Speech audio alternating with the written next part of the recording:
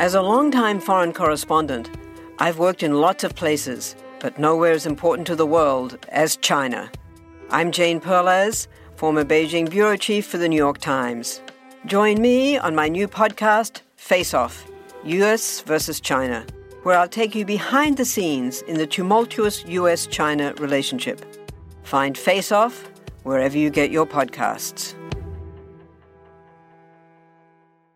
Welcome to From Beneath the Hollywood Sign. If you love old movies, Hollywood history, or the golden age of filmmaking, you've come to the right place. This is the podcast that talks about amazing stories of Tinseltown from another era and fascinating conversations with writer-producer Steve Cubine and actress-writer Nan McNamara. So, Steve, did Ava Gardner and Howard Hughes have a good relationship? Well, they did until he dislocated her jaw. What? Well, don't worry. She hit him back with an ashtray. From Beneath the Hollywood Sign is the gin joint for you. Hello, I am Anderson Cowan, and I have got a movie to make, and this is Loaded for Bear, episode 23 of 36 episodes or so. Gotta stay fluid, gotta stay flexible with these things, because things are all over the place and things happen. As is the case with this week and last week, and since I last talked to you. Today, I want to talk a little bit about the glamorous lifestyle of a movie producer, especially an independent film film producer, which I have been acting as on this, both the documentary as well as the short film. Now that it's fast approaching 2 weeks from Friday is when we actually shoot. Load-in is actually 2 weeks from Thursday. So just give you a little idea. And this is not all on me, but what I'm going to talk about today is what I've been doing over the last 7 to 8 days, at least a little bit every day. The last few days, it's been I've done 6 hours of this already today, and Atticus is still in school. I don't pick him up. It's only 1:30 so far, and it's just been nonstop, which is fine. I mean, this is what I signed up for. So you want to make a movie? Here's what the entails. All right. I've been on the phone with Galpin Ford today, which is a car dealership. But since they're in Los Angeles, Van Nuys to be exact, they also have studio rentals, and they also provide a service where if you... Okay, well, let me start at the beginning. I talked to Panavision yesterday, finally. I've been trying to get a hold of them for a week and a half or so, which is, causes heart palpitations because we need cameras to shoot the movie. And my DP kind of left it on me to negotiate and do the phone calling, even though he has the clear-cut edge when it comes to relationship with Panavision. But yeah, he's like, just call our guy. So I called our guy, the guy that runs Panavision essentially, and took a while, but now I got a hold of him, and I got a bunch of questions for him. He has to send me forms so that we can get the proper insurance, because the insurance is asking for all the forms. And then one of the main questions in regards to both what Panavision wants to know as well as the insurance companies is this: like, where are you going to keep this equipment when you're not using it? Because we pick it up on the 19th and we shoot on the 20th. That means there's going to be one night where all of the equipment is probably most likely sitting on a big box truck. Where is that box truck going to be? Is it going to be in my driveway? That wouldn't be cool, because there's lots and lots of money.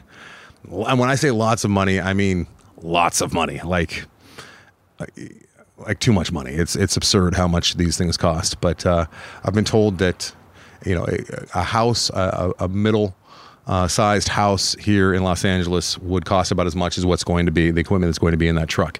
And we're, renting it for 2 days. Where's it going to be? At night. There comes Galpin Ford. Galpin Ford has a service where you can go pick up your stuff with your box truck, load it all in, and then you take it to Galpin Ford, which is centrally located in Van Nuys, and you park it. And it's a secure parking space, and I'm sure they have their own insurance. And then you tell the insurance company, you tell Panavision, it's going to be with Galpin, and that makes sense. And then they know, and you pay the fee to keep it at Galpin for the night, and then you go pick it up in the morning and then take it to the location. So I've been on the phone with Galpin talking to people who are not really that familiar with this. Also, because of the shutdown, there's a lot of people who are kind of stepping in or sitting there who don't normally deal with this kind of thing, because the type of people who do are not working currently. So there's that. Then I had the joy of working with Film LA. When I say joy, a little tongue-in-cheek there, I can say this. The 2 times that I've talked to them on the phone, they have been delightful. And I don't want to talk poorly about them because they have been so friendly. However, here's the deal. Film LA is what you need to go through to get permits to shoot anywhere you're shooting. So yes, I have the location. It's already paid. Well, it's already been negotiated, and they're just waiting for their check. I've been told not to write a check until I get the permits situated, right? All of that has been negotiated and dealt with, and it's costing quite a bit of money just to have this location for one day, this big empty hall, and it's vital. Obviously, it's very important, and it's the location works for many different reasons. Then you go and you say, "Hey, Los Angeles, may I shoot this movie on this private property, please? I'm going to have some people that are going to be getting paid for it, and I'm trying to make some good art, as it were. Will you allow us to?" And they say, "Yeah, sure." Starting with $895 check, which has to come to us immediately before we can even discuss this any further, whether or not you're allowed to shoot your little project on this private property that you've already paid for. And now we're going to decide if you need one of us to kind of babysit you and make sure that you're following all of our guidelines. Also, there's a very good chance that you're going to need a police officer to be paid hourly for the entire time that you're there, just to make sure that everything is going good. So, I mean, that could cost, and we're looking at possibly as much as if the cop is involved as well, like over $3,000. Just so, before we even take a camera out of a box, before we pay any of our actors. I'm also paying all of our Born to Act players, obviously. No one's working for free on this, except for me. I'm getting paid $1, but it all wraps into the documentary as well. Speaking of which, I should have led with this. Now it's go time, and I'm going to do a bit of a pitch here if you're cool with that. As of right now, unfortunately, I'm deferring Mike Carano's payment. I told him not to worry about it, not to work on it, but he's still working on it because he understands that it's important to keep the documentary, especially with the short and the rehearsals going on for the Christmas show. But I can't pay him because there's people coming up that are going to need to be paid for the short film. So if you've been thinking about giving, now is a good time because we're starting to get pretty thin. I'm deferring my own payment for the documentary work that I'm doing as well. This all goes into the same thing, but obviously we have to pay our people that are working on the short. I don't want to be, saying, yeah, you'll get your payment in a little bit. I can do that to myself. I can do that to Mike Carano to a lesser degree. I feel bad, but I mean, that's where we're at. So let me first and foremost thank everyone who has given recently, and you guys are coming through. You're coming through, and let me be clear about this too. If you give now, or you have already given, your name will be associated with both the documentary, the feature-length documentary, as well as the short film now that is starring none other than Jonathan Kapelos from The Breakfast Club and 16 Candles and Seinfeld, as well as over 200 other things. It will also be starring Eddie Levy, who plays Anthony in AP Bio. And it also has 80s star Keith Coogan, who you may all know from Adventures in Babysitting, or Don't Tell Mom the Babysitter's Dead, and The Dishes Are Done Man, and all of that stuff, Hiding Out. He was in Cousins. Played a young filmmaking kid in Cousins, which is kind of funny. Here we are. And he's in the film. So I would like to thank. These are the most recent people. If I don't say your name, it's because it got cut off before I got my most recent doc. But I would like to thank you, Nathan Lickman, for your contribution a couple days ago. Ryan Regenball coming in big. Ryan, you're such a great supporter, and I owe you big. Anything I can do for you guys, if you're giving to this, it means so much to me and everyone involved that I'm forever indebted to you guys, honestly. As long as there's nothing major, I don't know if I can come babysit your kids, nor would you want that, but come ask me for if it's a plug or you just want to talk about something. I'm there for you. You're like, I owe you. Then we got to George Buzakashvili. I butchered Buzakashvili. Ooh, I like that. I'm still butchering it probably, but Buzakashvili. And yeah, I think that, yeah. So those are the most recent ones since I recorded last. Thank you very much. And like I said, if I didn't say your name will be in the credits in one form or another, both the documentary and the shorts. So that's all important. And please, if you've been thinking about it, and I'll get to it, now's a good time to get to it. So as you hear these words, the loadedforbeardoc.com, loadedforbeardoc.com is where you go to help this train to go. The train's going. There's no stopping it now, but for the documentary to continue on pace, we need some donations. And they're all 501c3. Once again, your company may or may not match. You can ask, and you should be able to write this off at the end of the year as a write-off. So fantastic. All right. What else? So I'm talking to Galpin and then Film LA, and that's where I'm at. Film LA, they have maybe the most, and I'm not the brightest bulb, I understand that, but they're interface to fill out the forms, and any of you who might be listening to this who have done this before, and it's good that I'm doing it. I like to learn every single department and every single little nook and cranny that goes into making a film. I hope to never have to do that again, but I would be better at it the second time around because now I got my feet wet. But their interface is not at all intuitive, as they say. I had to call them up and be like, "Hey, I'm a guy on your internet, on your website, and I don't know how it works. How does this work?" My God, it was just, whoever put that together, their brain doesn't work like mine or yours. Probably it's very different. And then also there's 20 plus actors' parents that I'm calling, and I'm continuing to call, and that's some of my favorite part of this so far. And I've gotten a hold of almost all of them. There's still some back and forth and playing phone tag, as they say. And it's funny too, because it's kind of, I got to go with my gut on whether I should call the student first or I should call the parents first, because some are more independent than others, and I'm really afraid of stepping on parents' toes and having them say like, "Well, why don't you call my kid?" Or vice versa. Like, why are you calling my kid, not talking to me? These are grown adults, my born to act players, but it's sensitive. I don't. So far, so good. I've called the ones that I think are more independent and have their own cell phone numbers and emails and whatnot, and talked to them and asked if they were available. And then we got to check in with mom and dad as well. So, but so far, I'm talking to parents that I've never even met before. And I'm like, "Hey, you don't know me, but I'm an assistant at the Born to Act Players, and I'm calling about a short film that we're putting together that I would love your kid to be involved in." Some other fun things. I'm done with the complaining and the whining of the Galpin, and what else was it?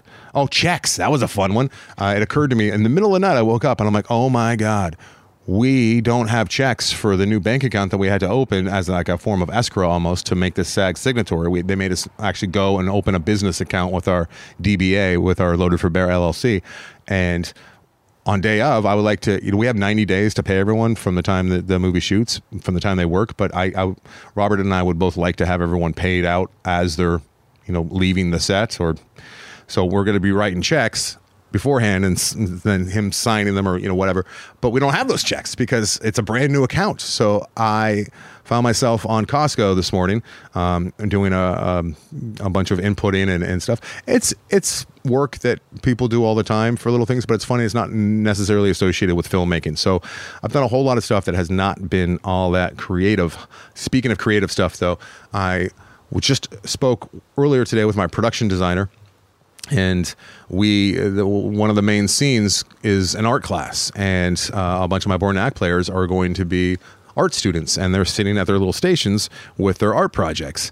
And there's going to be upwards of 16 different art projects, as well as other art projects that will be hanging or adorning walls. And it's going to look like a little art studio, and actually a big art studio. And we need representation of this stuff. So we were talking about getting together at my production designer. She's a dear friend of mine too. She's actually my DP's ex-wife, and my DP's current wife is also in the business, and she's also going to be on set. Wow, this is going to be an interesting set. It's going to be a very, very interesting set. Everyone that I talk to, I'm going to have 3 separate ADs, assistant directors on set, working in one form or another, which is fairly unusual. And I've let all of them know because they really have to know the workflow. And I'm like, just to let you know, here's how it's going to be. Got my DP, who I don't get along with sometimes. I love him. He's like a brother to me, but we do argue. Hopefully we won't on this one. His ex-wife's going to be there doing production design, and his current wife is going to be there as second AD. So we got that going. Also, my Born to Act players, I want them to go through hair and makeup and all that, obviously. But I also want some of them to really learn what it's like behind the camera and learn different departments. So like when I talk to my sound guy, who I've never worked with before, I had to walk them through that and say, are you going to be cool with somebody, not you, holding your sound equipment at times, or maybe turning a few knobs, or to the boom operator? Are you going to be cool with like your boom operator being boomed by one of my Born to Act players? And so far, everyone has been way above cool, like beyond cool. Like, oh yeah, that sounds awesome. And I've always wanted to do something like this. I've tried to volunteer before. So we're getting very lucky and picking very wisely, as it were. So, oh, I didn't even talk about the big thing that happened with the documentary since the last time I talked to you. We shot 5 of the... Okay, wait, done with the shorts stuff? Talking about the shorts? Yeah, I guess so. And Yeah. Oh, yeah. So we were gonna do it. We were gonna do like a craft day, back to the crafts and production design, because we need to have all of these things made. And we were talking about doing it at my production designer's house. She lives in a very unique house that has 102 steps to get to the house from the street. 102 steps. There is a little train track next to those steps that has a 600-pound limit, but it's very dangerous for anyone to ride it because you could easily die if one of the cables breaks. That's good.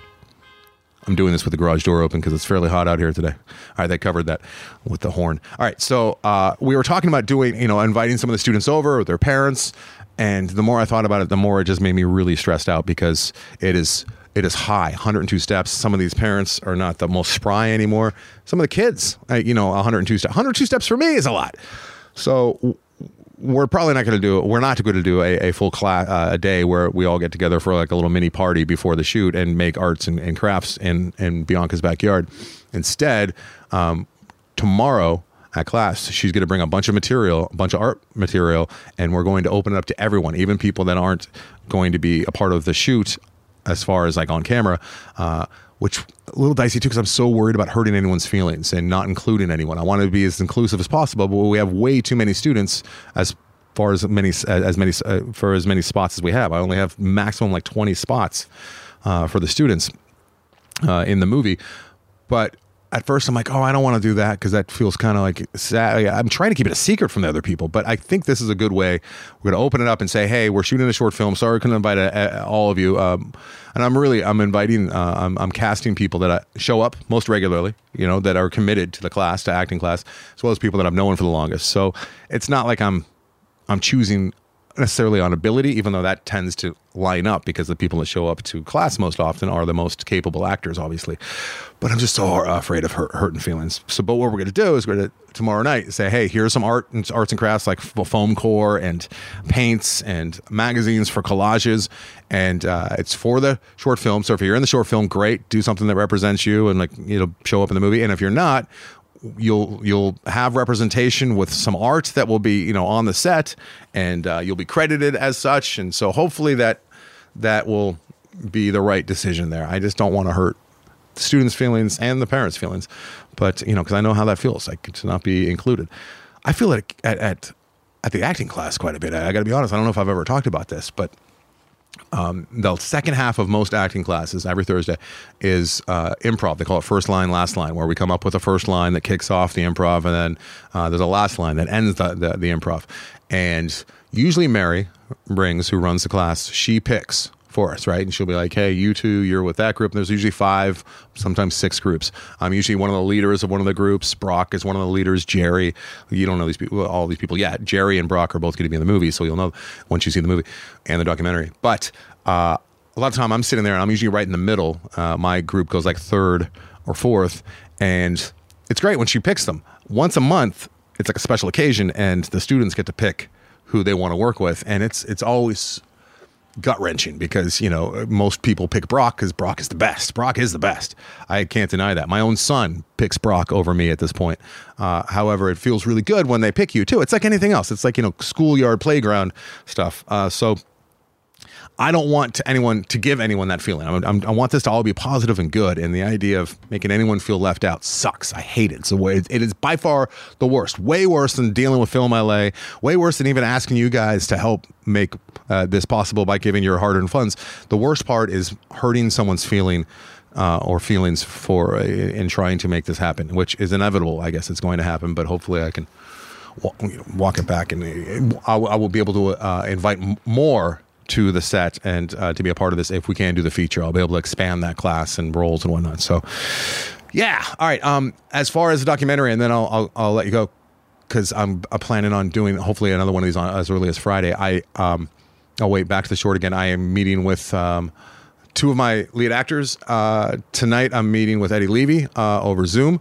And then on Saturday, I'm meeting with my lead actor for probably upwards of 2-3 hours, which is fantastic. Now, the documentary. Mike and I on Sunday, this most recent Sunday, did a pretty big shoot involving 5 moms. 5 of the moms of the Born to Act players. All of them have kids that have Down syndrome, so they all have kids with Down syndrome, and they have that in common. They all know each other pretty well. They had one of the moms hosted, and she put it all together. Thank you so much, Carmen. And she made dinner, and we brought wine, and Mike and I set up a bunch of cameras and lights and mic'd everybody and got them comfortable enough to it was such a great group. I probably didn't even have to wait as long as I did, but we talked about this, talked about that. They had dinner, we had some laughs, we went out in the backyard, took some pictures, because it's a group that knows each other, and they love hanging out with one another, and some of them have known each other for years. And then after dinner was done, they're at the dinner table, got all the camera angles set up, Mike's roaming with a handheld, and we just let them talk. And we're doing 3 different types of interviews so far represented. One is the Born to Act players themselves speaking directly to you, the audience, right into the lens, which I love. It looks fantastic. The assistants are talking to me next to the camera and or Mike, and they're talking just off the camera like this.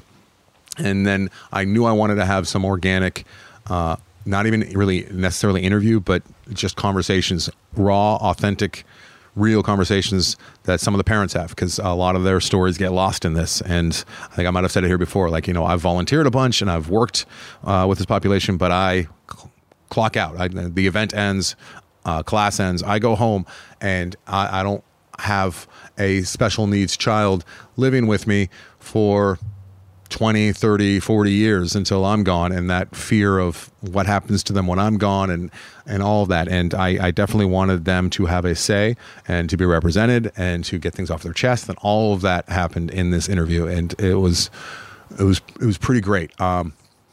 None of them cried. I might have teared up a little bit behind the scenes a couple times, and my job in it was just to make sure the conversation was moving and that everyone got, the ability to say something. But I had to do very little directing. These moms all had something to say, and it was mostly, really positive stuff. But they talked about some of the realities too, which are a little bit tough. They talked about testing, and they had some really interesting things to say about how they found out that they had one. And I won't, give too much away, but one of the moms, she said it was for a long pause. I don't know if she gave an actual time on it, but there was a good period of time while she's in the room right after giving birth to her daughter, while talking to the doctor who came in to let her know of the terrible, terrible news, is the way he put it. And there's a long period of time there where she thought that her newborn child had died because of the way that this doctor approached it. And he was beating around the bush and not saying that, looks like your daughter has Down syndrome. He was just kept apologizing, and she thought for sure that her newborn baby had died. And she was so relieved to hear that it was Down syndrome and not death. But I heard a lot of that about how doctors weren't the best at breaking the news. And sure, there's tests, but I guess only one of one of the moms in our group actually knew. The test actually told them. And a lot of these kids too are older too, so we're talking 20, 30 years ago with the test. I know that a lot has come since then, but that's a whole nother debate. And the fact that people are finding out that they have Down syndrome baby in their womb, and then what's the word, eliminating, aborting, there was a finer way of saying that, wasn't there? Anyways, there's some suggestions that we're not going to have people with Down syndrome in the future, because people are finding out before they're even born, which I don't think I like that, but who the hell am I to say? Because I'm not a parent. I just love the population. I'm not a parent. So, I'm out of my depths there, but that is something interesting, and all of these things will be covered in the documentary. So thank you for listening. I hope you'll be back as soon as Friday. Thanks for putting up with the random Wednesday show, assuming I have time to get this up, because I have 3 phone calls here in a minute. But yeah, the joys of wait till the actual shoot comes. I think at like 2 a.m, I'm going to be unloading gear at Panavision still. I don't know how much help I'm going to have there. I hate asking for help, but it's not very glamorous, this job, especially in the on the independent side. It's worth it, absolutely worth it, but it's not the most glamorous job. If you're thinking of getting into it, you better have the wherewithal. That's all I'm saying. All right. Thanks for listening and watching, and I will talk to you guys soon. Hi, I'm Neil. And I'm Ken. And we are from the Triviality Podcast, a pub trivia-style game show where a lack of seriousness meets a little bit of knowledge. Join us each week for an hour-long game of general knowledge trivia featuring special guests from around the world, plus tons of extra themed episodes. If you want to improve your trivia game, or you just want to scream at us in your car when we get easy questions wrong, then we're the show for you. Find Triviality on all your favorite podcast apps. But you know that, because you're already listening to a podcast. What do you get when you take two childhood friends with a passion for unexplored history and a whole lot of booze? You get us, Queen's Podcast. And here at Queen's, we are spilling the tea on all kinds of women from history. From New Orleans voodoo queen Marie Laveau to Marie Antoinette and everything in between. Each queen is paired with a cocktail recipe that will totally get you in the mood to hear the fun, dramatic, and juicy stories of fascinating women from history. Listen wherever you get your podcasts. Cheers!